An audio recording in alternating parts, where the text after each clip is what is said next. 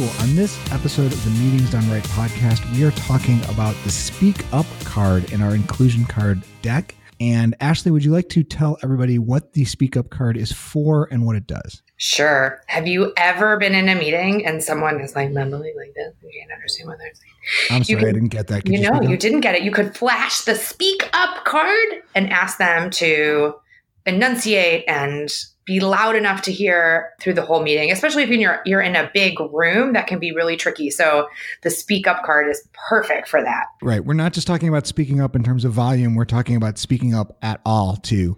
And we have a guest with us to help us talk about the Speak Up card. Would you like to introduce yourself? Sure. I am Katie Gore. I am the founder and director at Speech IRL, which is a speech therapy and inclusion consulting firm, which is always a really fun byline to give folks. But the short version is I love talking about talking, especially from a behavioral science background. Katie, we're so grateful to have you on. We've worked with you in a number of capacities and have always been very impressed with the work that you do and are excited to talk about speaking up with you. Right. And Katie was also one of the people that was a consultant on the inclusion cards themselves. Katie, do certain groups of people have trouble being heard in meetings? The short answer is yes. My speech therapist brain is going, there are many, many, many groups of people, or I would just say there are many, many people. I don't know that I would put them into, I wouldn't put the people into groups, but I would say there are groups of reasons why people might have trouble speaking up. And maybe I would ask you to clarify the question. Do you want to know, we talking about trouble speaking up or trouble being heard? Ooh, what a good distinction.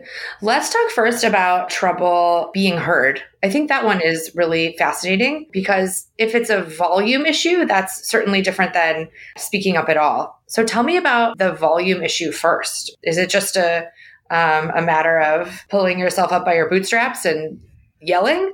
Great question. And I think what you just provided as a suggestion is what a lot of people think when they think of being loud. Mm-hmm. But being heard in terms of having people pay attention to you when you open your mouth could involve a number of different things. So often people associate being heard with volume. And yes, certainly if I'm speaking really quietly, it's hard to hear.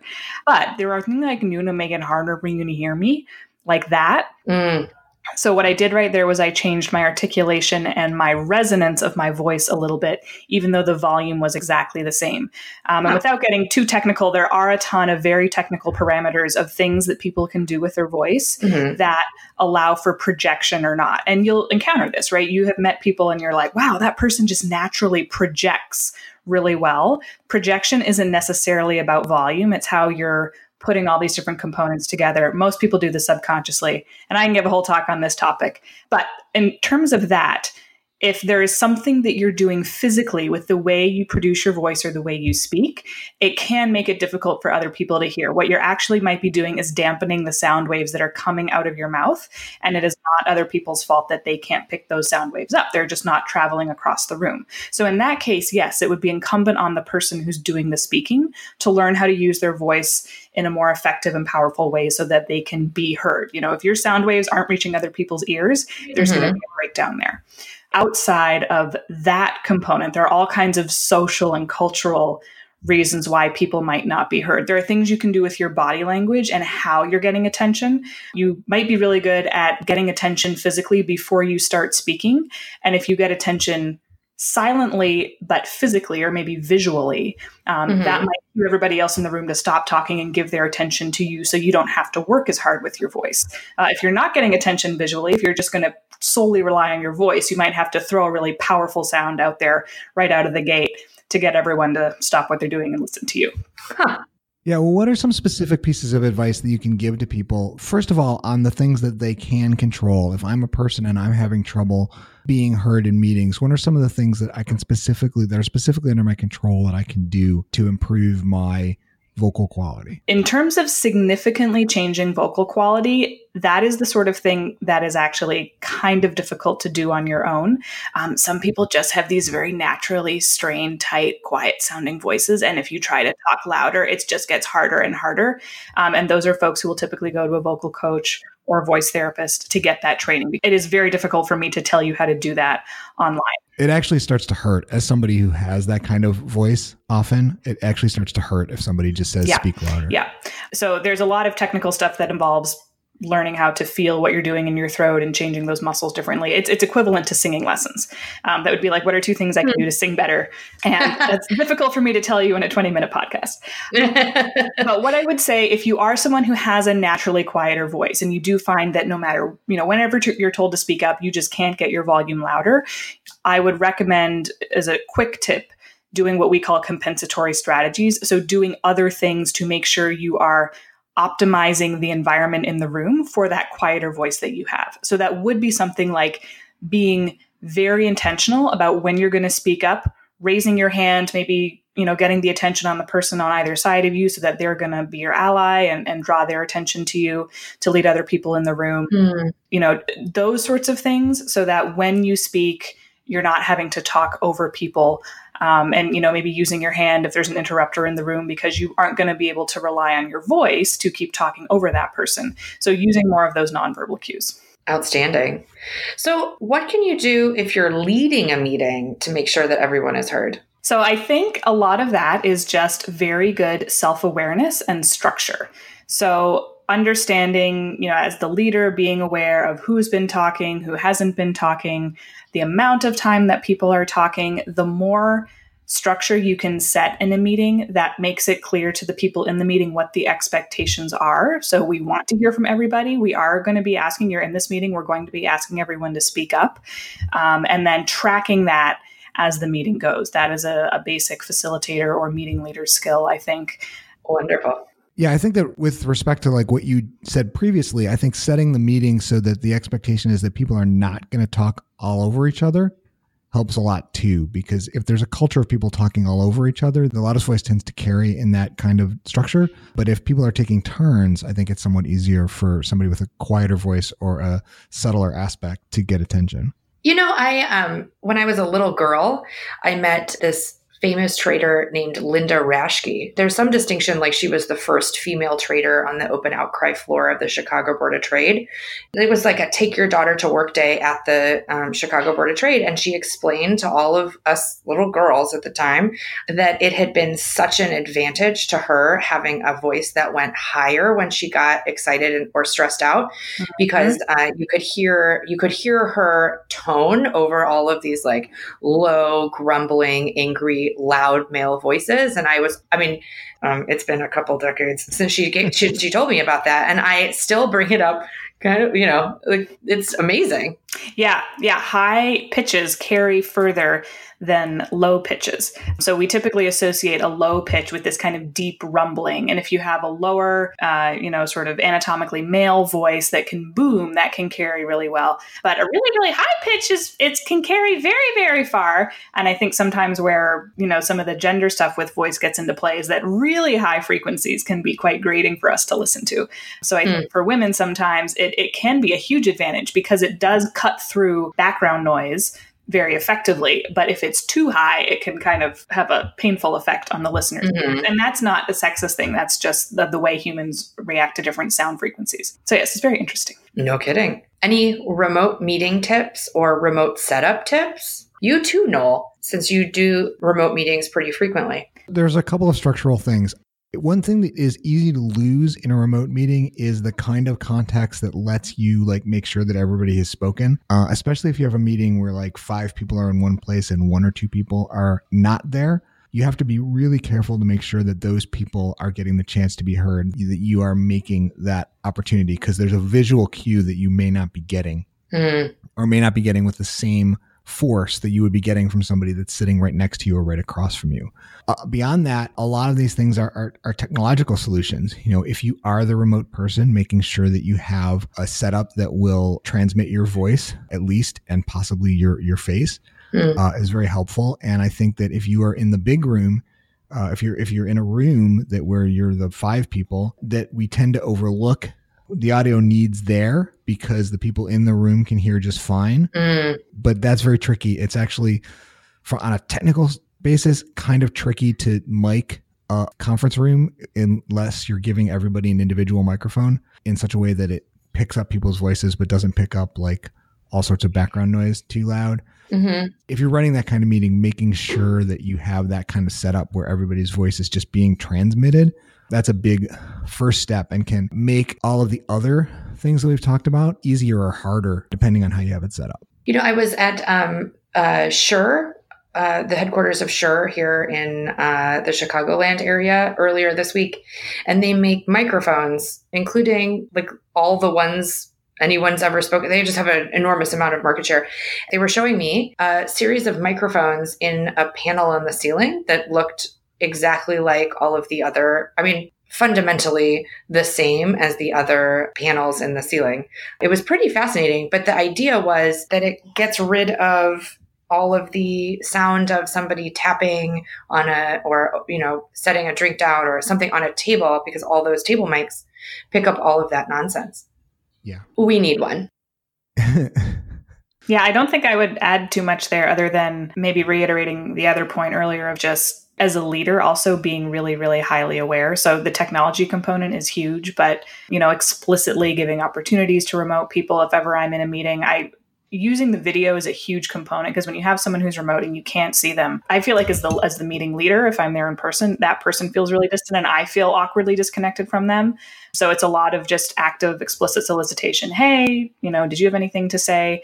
Sometimes, since I facilitate a lot and I'll be facing a live audience of people, but the screen might be behind me, so I can't see the remote folks, I will actually ask somebody else in the audience of, hey, can you really be watching the people whose faces are on the screen and signal to me if they look like they have a question? And I do that publicly just so that everybody knows we really want these folks to be included. But just being explicit and intentional, potentially to the point of being a little bit wooden or awkward compared to how you might think of the, quote, natural flow of conversation, but just to really make sure that all those opportunities are there. That's a solid tip.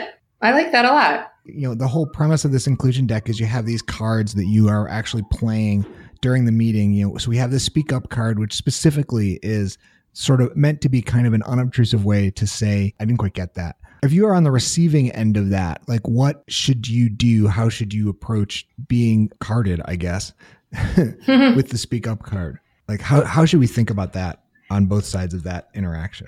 Yeah, that's an interesting question. Because certainly if you are the kind of person, and so my mother actually is someone, ever since I was a little girl, I remember her talking to me about how she has a really quiet voice. And even in elementary school, when she would be giving a book report at the front of the classroom, the teachers would say, Linda, speak up, Linda, speak up. And just how frustrating that was, because she had a naturally quiet voice and it was really hard to make it louder. And if you are someone who has a naturally quieter voice, when someone says that to you, you're like, I'm doing the best I can, and that can be really, really frustrating and demoralizing. So I think that is something to be sensitive about if you are playing the card. If you work with this person and you're aware that they tend to have a quieter voice, it could still be worth playing the card, but it might be worth, having an understanding or a conversation with that person ahead of time so that you're not asking them to do something that might actually be very challenging. Now, on the flip side of that, I think a really good use case for this card is people who have the ability to elevate their voice, but sometimes they're so thoughtful about what they're saying, or they're just kind of pontificating in a meeting. And so as they're talking, their voice just gets really quiet and they kind of forget that they're speaking for the benefit of other people, not just themselves. And to bring attention for that person being like, hey, presumably the reason you're talking is so that all of us can hear you. And in that case, if the card was played for you, I would recommend, reattuning yourself to the room, usually doing something with your physical carriage. So sitting up a little taller, leaning in rather than, if you're being like slumped in your chair, kind of looking down, really bringing your vocal mechanism, which would be your chest, your throat, your face up and into the speaking space so that your voice is going to move out as much as possible into the room. If you're speaking and your head's down into your lap, that's the direction that the sound is going to go and it's going to get absorbed in your lap. Excellent. Katie, tell me, what's the best or worst meeting you've ever been a part of? So the worst one I was ever in was for a large project I was a part of or helping out with. And everybody in the room, I was one of the most, or if not the most junior person in the room. And a lot of the folks in the room were extremely senior. We were all coming together on this project. So they're used to having the most authority in the room, very, very comfortable in their positions. And it was, the entire meeting, I sat there thinking, this is the worst meeting I've ever been in. Lots of loud voices, very friendly relationships between the folks. It wasn't confrontational at all. But in terms of getting anything done, I think the meeting was like 2.5 hours long and easily could have been accomplished in 30 minutes kind of thing. Because even though there was an agenda that had been provided at the beginning of the meeting, nobody paid any attention to the agenda. No. And it was, that makes me think of this other thing. We should talk about that. No, we shouldn't. And, everything from, this is a random thing that is connected to the project. Here's a personal story I'd like to tell. Very little refereeing. And my experience of it was just not as much self-awareness in terms of how our individual communication choices and behaviors lead into the flow of a meeting. So just sort of your classic overall meeting chaos. With a lot of loud voices that talked over each other, which was fine because everybody in the room was able to do that. But it was just a very exhausting situation. For 2.5 hours. That's a really long meeting. It was a long meeting. And then conversely, the best meeting I've ever been in, and this is a little bit of an unusual situation. So you both probably know this, but as a speech pathologist, one of my specialties is stuttering, and I've been heavily involved with a lot of stuttering nonprofit organizations. So I was in a meeting where we were collaborating on a particular project. And I was the only person in the meeting who was not a person who stutters. And being in the stuttering community, everybody is extremely aware of time, patience, interrupting, and giving everybody as much time as they need to talk, but also being mindful of giving other people an opportunity to speak. And so often in meetings of all people who stutter, there are very long pauses in between individuals' turns because it's often very difficult to start talking if you're a person who stutters. You can be trying to talk, but there could be this silence at the beginning of an utterance. So everybody is very, very attuned. This was an entirely remote meeting as well. So anytime somebody is done talking, everybody is visually scanning the faces of every other person in the meeting to see if it looks like that person is trying to talk or has something to say. And we'll sort of collectively say, we can tell that you have something to say and we'll all wait for you to do it. So the pace of the meeting is very, very slow, very, very measured, but in a really steady and welcoming way, like not in a tedious way at all. And whenever anyone speaks, everything they're saying, just the fact that they're saying it is so valued. And there's also the understanding that, different people like to talk to different amounts. So just because someone isn't speaking a lot doesn't mean you need to pick on them per se. They might be someone who, says a couple sentences and then they prefer to listen. So those are actually the best meetings that I'm ever in, are the ones where people have speech disabilities, because everybody is so wanting to support the speaking of everybody else in the room.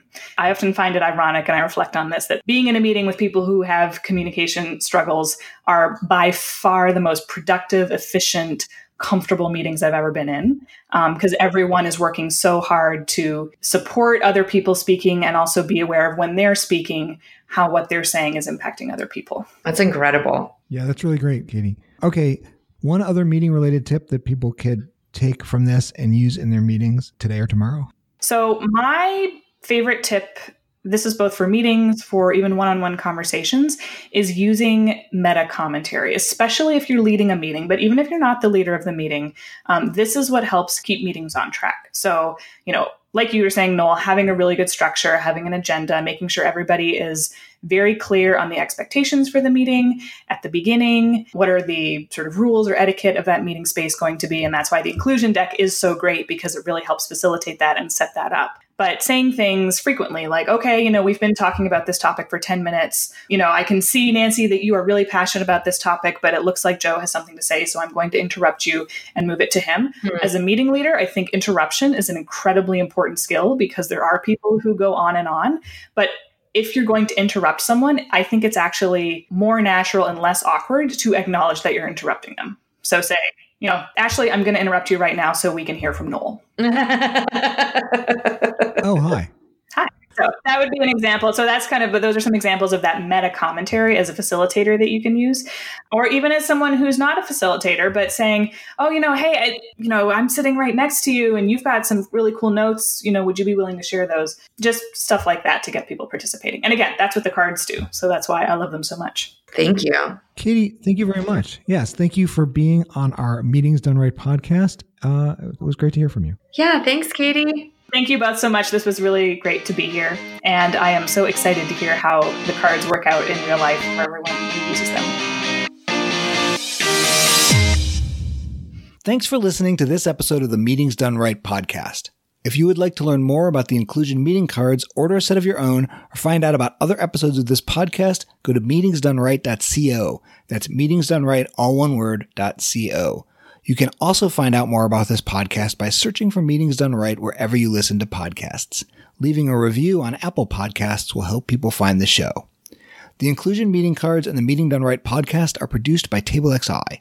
TableXI is one of Inc. magazine's best workplaces and a top-rated custom software development company on Clutch.co. Learn more about TableXI at tablexi.com. Meetings Done Right is hosted by Ashley Quinto Powell and Noel Rappin and edited by Mandy Moore. Thanks for listening.